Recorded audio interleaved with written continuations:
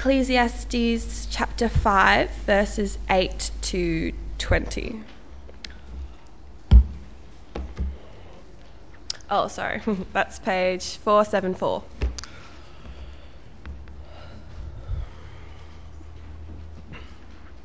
Riches are meaningless. If you see the poor oppressed in a district and justice and rights denied, do not be surprised at such things, for one official is eyed by a higher one, and over them both are others higher still. The increase from the land is taken by all. The king himself profits from the fields. Whoever loves money never has money enough. Whoever loves wealth is never satisfied with his income. This too is meaningless. As goods increase, so do those who consume them. And what benefit are they to the owner except to feast his eyes upon them? The sleep of a labourer is sweet, whether he eats little or much, but the abundance of a rich man permits him no sleep. I have seen a grievous evil under the sun, wealth hoarded to the harm of its owner, or wealth lost through some misfortune, so that when he has a son, there is nothing left for him. Naked a man comes from his mother's womb, and as he comes, so he departs. He takes nothing from his labour, and that he can carry in his hand. This too is a grievous evil. As a man comes, so he departs, and what does he gain, since he toils for the wind? All his days he eats in darkness, with great frustration, affliction, and anger. Then I realized that it is good and proper for a man to eat and drink, and to find satisfaction in his toilsome labour under the sun during the few days of life God has given him, for this is his lot. Moreover, when God gives any man wealth and possessions and enables him to enjoy them, to accept his lot and be happy in his work, this is a gift of God. He seldom reflects on the days of his life because God keeps him occupied with gladness of heart.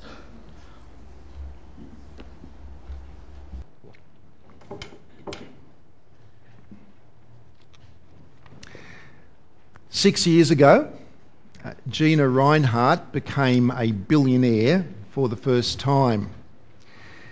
$1,800 million she was worth, and at the time that made her the 8th richest person in Australia. That's a lot of money, isn't it? And how would you feel about that? Do you reckon $1,800 million would be okay to live on? Would you do all right on that amount? No? Lillian's not so sure. You'd rather a bit more, would you, Lil? Is that what you're saying? Or you meant to go yes. Yes, well, Gina's wealth since that time has now increased substantially. It's now valued at $29 billion. That's $29,000 million, which makes her the richest person in Australia and also the richest woman in the world. Now, I don't know about you, but I find it hard to wrap my mind around those kind of dollar values, don't you? I'm a simple person. I like to break it down to bite-sized chunks. I can understand that. So here's my attempt to do so. Think for a moment, you don't have to say this out loud, but think about how much money you earn in a week. Well, Gina earns around $364 million every week, or $52 million a day, or $2 million an hour, or $600 per second. And if my calculations are even vaguely correct, that means that since I started talking about a minute and a half ago, she's earned another $54,000, which for a lot of people, that's kind of what we earn in about a year. Is that right? So I wonder how happy she is. I wonder how satisfied and how fulfilled Gina's feeling. Or would she like to have some more? It's that connection between wealth and meaning and fulfilment that the teacher in Ecclesiastes has been helping us to wrestle with in this book that we've been looking at over the last few weeks. And we've seen that over the last few weeks, haven't we? Is this the man who's referred to as the teacher, who sounds a lot like Solomon, but he's never actually identified as being Solomon, has challenged us to press the pause button on life, to take a step back and to ask the big questions about the things which we tend to value. And he's taken some of the things which we tend to value and he's held them up to us and he's fired questions at them. Things such as possessions, things such as pleasure. He's got us to critique our thinking about knowledge and wisdom. Where do these things lead? Ultimately, how meaningful are they? Now, in chapter 5, verses 8 through to 17, if you might want to have that open in your Bibles in front of you, by the way, in chapter 5, on page 474, the teacher studied the world in which he lived, and he lived probably around 3,000 years ago, and he made some observations about wealth. And I want us today to just look at the observations that he made about wealth, to think about our own world and our own lives and whether or not those observations stand true today and where that leaves us. So let's have a look at some of those observations. First of all, in verses 8 through to 11, he observed that there are some people who never have enough money. Poor people. He says that poor people are oppressed. Do you see that in verses 8 to 11?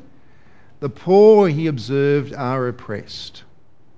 And he observed how things tended to operate in his world, that you've got like this, societies like this pyramid, and down at the bottom of the pyramid you've got all of the poor. For them is people who are in positions above them, and on top of them are people in positions above them, and it all kind of leads up to the king, who kind of has power and authority over it all. And at the bottom of it are the poor, and the poor are often oppressed. Now, there's no surprises there, is there? I mean, especially if you look back at chapter 4, verse 4, where he says that he's observed that so much of what we achieve, so much of what we work for, springs out of our envy. We see what other people have, and suddenly we're not content with our own situation in life. You ever notice that?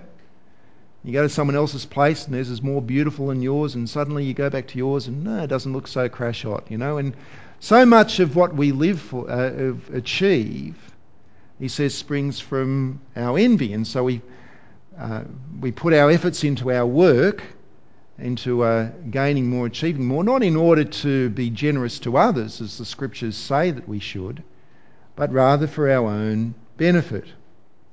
And in that process, people get oppressed.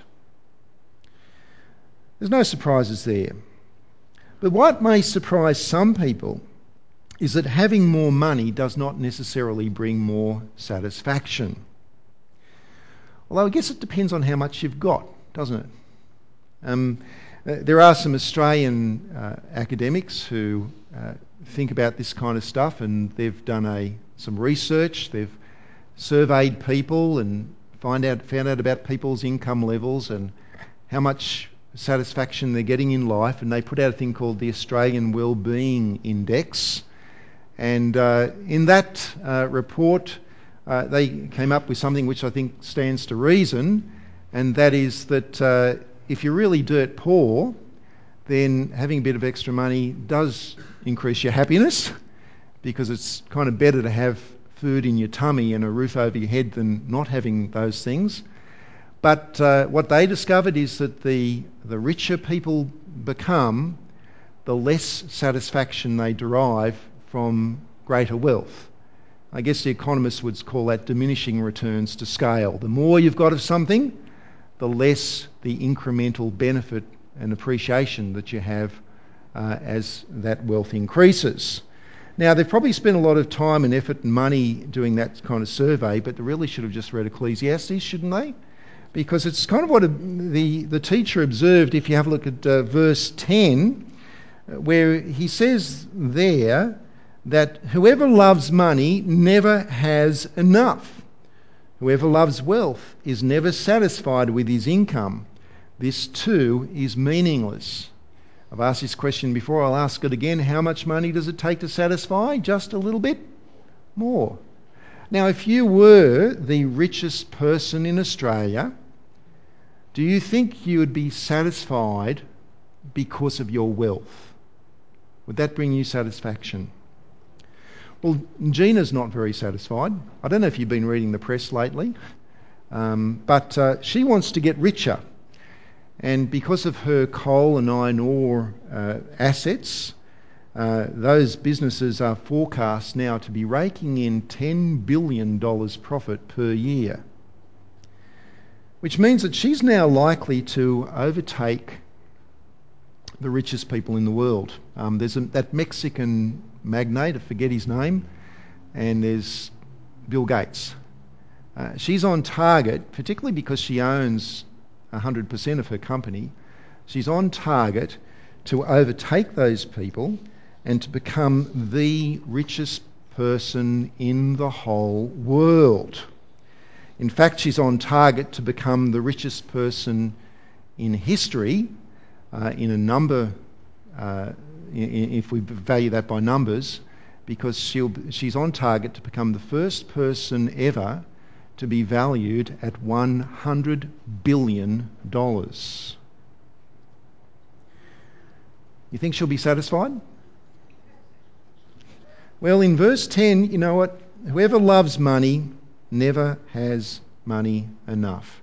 Now, of course, it's not always the money that's the key issue. Sometimes what drives is the thing that the money brings. It's the status, the prestige, and the power. There's another issue, and that is that in verse 12, not only does the person who loves money never have enough money, there's something else that they never have enough of. What is it? They never have enough sleep. And I guess it's hard to rest at night when you're constantly worried about fluctuations in the exchange rate or business deals that may multiply your wealth or may drive you out of business. Verses 13 and 14, have a look. Verse 13, I've seen a grievous evil under the sun, wealth hoarded to the harm of its owner, or wealth lost through some misfortune, so that when he has a son, there is nothing left for him. You work hard all your life, you build up your little empire, and then the stock market takes a massive crash, and you lose it all. Depressing, isn't it? But it gets worse.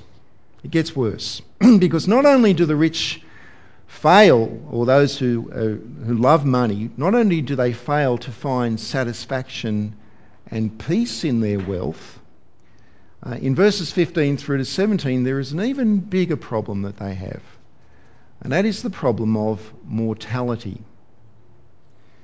Verse 15, naked a man comes from his mother's womb, and as he comes, so he departs. He takes nothing from his labour that he can carry in his hand. This too is a grievous evil. As a man comes, so he departs. And what does he gain since he toils for the wind? All his days he eats in darkness with great frustration and affliction and anger. Death is the rude reality that interrupts and destroys our plans for life. It doesn't matter how rich you are or how poor you are. I used to visit an elderly man here in Port Macquarie who was rich.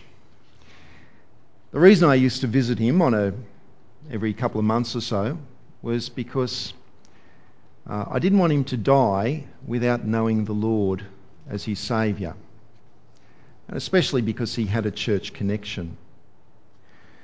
And one day, as I was sitting by his bedside out on at his nursing home, he said something to me which I haven't forgotten. He said to me, "Scott, through my lifetime, I built my own business empire." And from what I understand from others, that is absolutely true. He did. He said, "I built it myself, my own empire. And now they have just taken away my right to sign a cheque." You know what he was feeling? He was sensing, he was coming to grips with the fact that he was losing the grip. That the reality that what he had invested his life into was now slipping away from him. Sometime later at his funeral, I committed his body, earth to earth, ashes to ashes, dust to dust. That's what it amounts to. Naked a man comes from the womb, and naked he departs, and death does not discriminate. Later on in Ecclesiastes, in chapter 7, verse 2, the teacher says, you know what, that it's actually better to go to... It's better to go to a funeral than to go to a party. It's better to go to the house of mourning than to the house of feasting, because guess what? Death is the destiny of every man, and the living should take that to heart. There's a lesson to be learnt there, because we often don't actually think too much about that day of our death and what that means. But it's the one thing which we all share in common. And we don't know when it'll happen, do we? We're not bulletproof. Friday afternoon, 3 o'clock, I was here writing this talk when the phone rang, and I was told that a dear friend had just died. Not an elderly person. A mum, 4 kids, 2 of them under the age of 10. Married to a very close friend. There'd been no health problems. Life was going along swimmingly. No difficulties, just an ordinary, everyday day. She complained to her husband that she was having a pain in her back. 15 minutes later, he was holding her corpse. We were due this Wednesday night, her husband and myself, to have dinner together in a restaurant in Sydney, to talk about, catch up on life, to share about how our kids are going, how our wives are going. Instead, I'll be attending her funeral in the next week or so. You know what? Death is the destiny of every man. And we do not know the day of our passing. Fortunately, or thankfully, she was a lady who loved the Lord Jesus Christ. But can I say that if you're a person who hasn't trusted in the Lord Jesus Christ, and that maybe it's something that you've been putting off, don't put it off. Don't wait until next month or next year. Don't wait till you're retired, because you do not know the day of your passing. You do not know if you'll arrive home from church today or if you'll wake up tomorrow morning. Don't delay. And you see, even if you do live through to a ripe old age, that everything that you've earned, everything that you've built in a physical, tangible sense, it doesn't matter if you are the richest person in the world. You can take how much of it with you? None of it. None of it. And so this is what the teacher here is trying to impress upon us. And he comes to some conclusions, and his conclusion in verse 17 it's pretty gloomy. That in verse 17 he says it's all darkness and frustration and affliction and anger. But then in verses 18 through to 20, he settles down and he tries to make some sense of it. Have a look at verse 18. He says, "Then I realised that it is good and proper for a man to eat and drink and to find satisfaction in his toilsome labour under the sun during the few days of life God has given him, for this is his lot. Moreover, when God gives any man wealth and possessions and enables him to enjoy them, accept his lot and be happy in his work. This is a gift from God. He seldom reflects on the days of his life because God keeps him occupied with gladness of heart." Now, there are some important truths from the book of Genesis that I don't know if you noticed or not, that are actually embedded into what he's saying there. And it's in stark contrast to a lot of the other stuff in Ecclesiastes. And the first thing, of course, is that there is a God. And that God is the one who is the giver of life. And secondly, that we live under the curse of the fall. We see that in two ways. Because firstly, it means that our labour is toilsome. You see that? That's the result of the fall. That's part of the curse of the fall. And the second thing is that our days are numbered. Again, that's the part of the result of the curse of the fall. And so what he's saying is that within that framework, within that context of life, he's saying, well, let's just accept the things that we have as being a gift from God. Don't hold on to them too tightly, and let's just eat and drink and try to enjoy life, knowing that it will come to an end one day. And that's it. That's his conclusion. What do you think of that conclusion? What sort of relief does it bring to you? Shallow, limited kind of relief, perhaps? Short-term relief? Doesn't actually address the real issues? And you see, God's purpose here is not to relieve us, but to stir our hearts and to provoke us. As we saw last week in chapter 3, that God has set eternity in our hearts. Remember that? I was reading an article in The Punch. The Punch is a website that's owned by Rupert Murdoch, of all people. And the author of this article is fascinated by one question. He's fascinated by what ordinary people think will happen to them after they die. And so he asks people that question whenever he gets the opportunity, at parties or in taxi rides or whatever. And the question he asks is this: he says to people, 1 second after you die, where do you think you will be?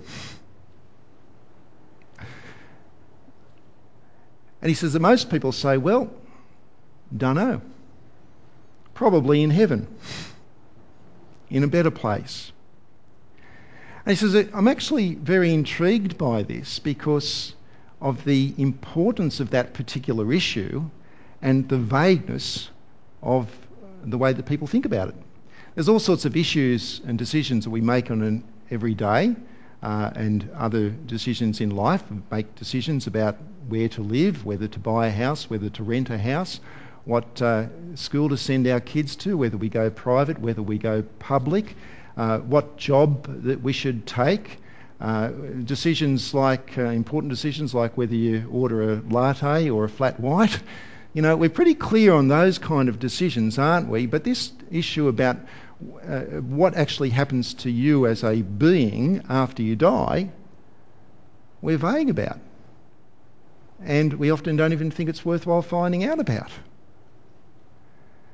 I'm intrigued because from time to time, even in churches, I've met people who claim to believe in God, and I don't doubt that, but who tell me that they don't know what happens to them after death. And one lady said to me, who's going to church all her life, and she said, we don't know what happens after we die. We can't know. And so the view is, well, you just live your life well. Believe in God, go to church, work hard, raise your family, Own your own home and enjoy what you can. As if the Bible ends at Ecclesiastes, which, by the way, it doesn't. The Bible ends with Jesus. I want to get you to think about Jesus for a few moments, because it's a little bit like the church in Corinth that Paul wrote to. If you want to turn in your Bibles over to 1 Corinthians chapter 15 for a moment, on page 815, it does seem that in the Corinthian congregation that there were people who for some reason were a little bit unsure about what happens after you die. In fact, they were more than just a little bit unsure about what happens after you die. There were people who were denying that there is such a thing as a resurrection. You have a look at verse 12. In verse 12, Paul says, "But if it is preached that Christ has been raised from the dead, how can some of you say that there is no resurrection of the dead? If there is no resurrection of the dead, then not even Christ has been raised. And if Christ has not been raised, our preaching is useless, and guess what? So is your faith. There's no point to the whole thing. If Christ has not been raised from the dead, then maybe this is all that there is to life. These 70 years, or however many days the Lord chooses to give to you. So how should we live? Well, Paul says in verse 32, if Christ has not been raised, then let us just eat and drink and just keep on living as we are. Better still, live it up. Do life to the max. Cram in whatever you can in these few short days. Just eat and drink, for tomorrow we die. Who does Paul sound like at that point? He sounds like the teacher in Ecclesiastes, doesn't he? Except for one thing. And it's what we find in verse 20. In verse 20, Paul says, But Christ has indeed been raised from the dead, the firstfruits of those who have fallen asleep. Paul goes on to say that the resurrection of Jesus is absolutely critical to life and to existence. The resurrection of Jesus in verse 54 means that death has been swallowed up in victory. Where, O death, is your victory? Where, O death, is your sting? But thanks be to God, because he's given us the victory in our Lord Jesus Christ. The resurrection of Jesus means that sin has been paid for.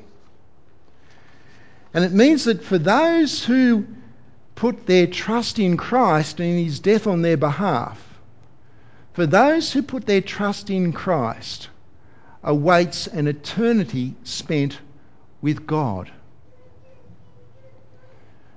For those who do not put their trust in Christ, awaits an eternity spent without God. So people need to put their trust in Christ, don't they?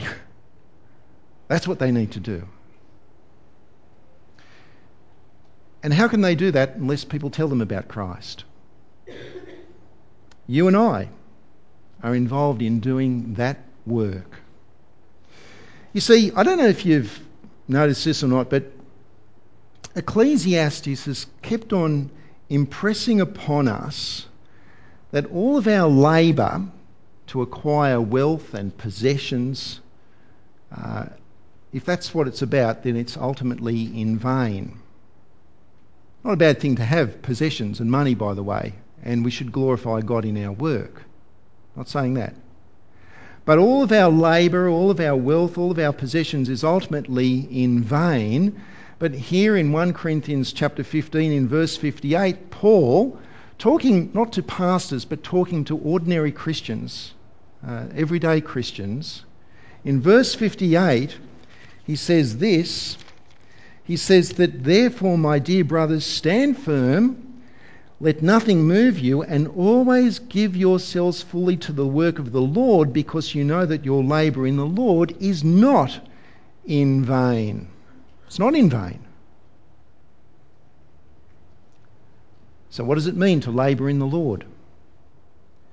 Well, at the very least, it must involve helping people to put their trust in Christ and helping people to keep on trusting in Christ.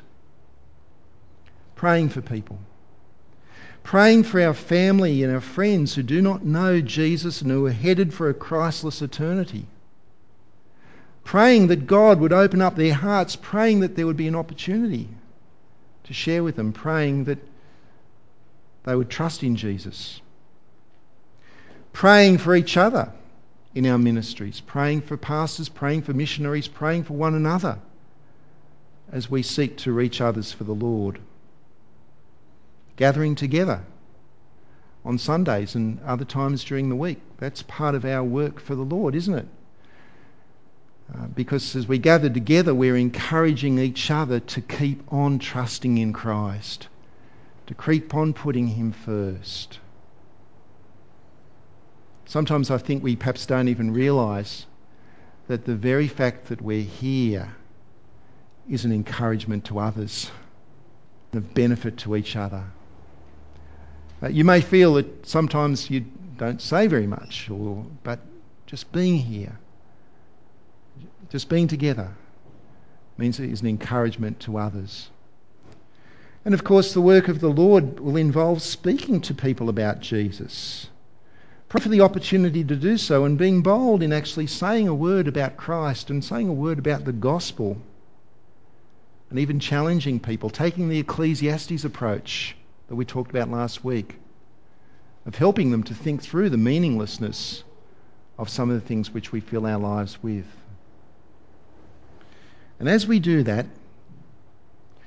we are building up treasures which even the richest people in Australia, the richest people in the world, cannot wrap their heads around. We are building up treasures which will never perish or spoil or fade. We are building up treasures which no stock market crash is going to destroy, which no business deal is going to liquidate.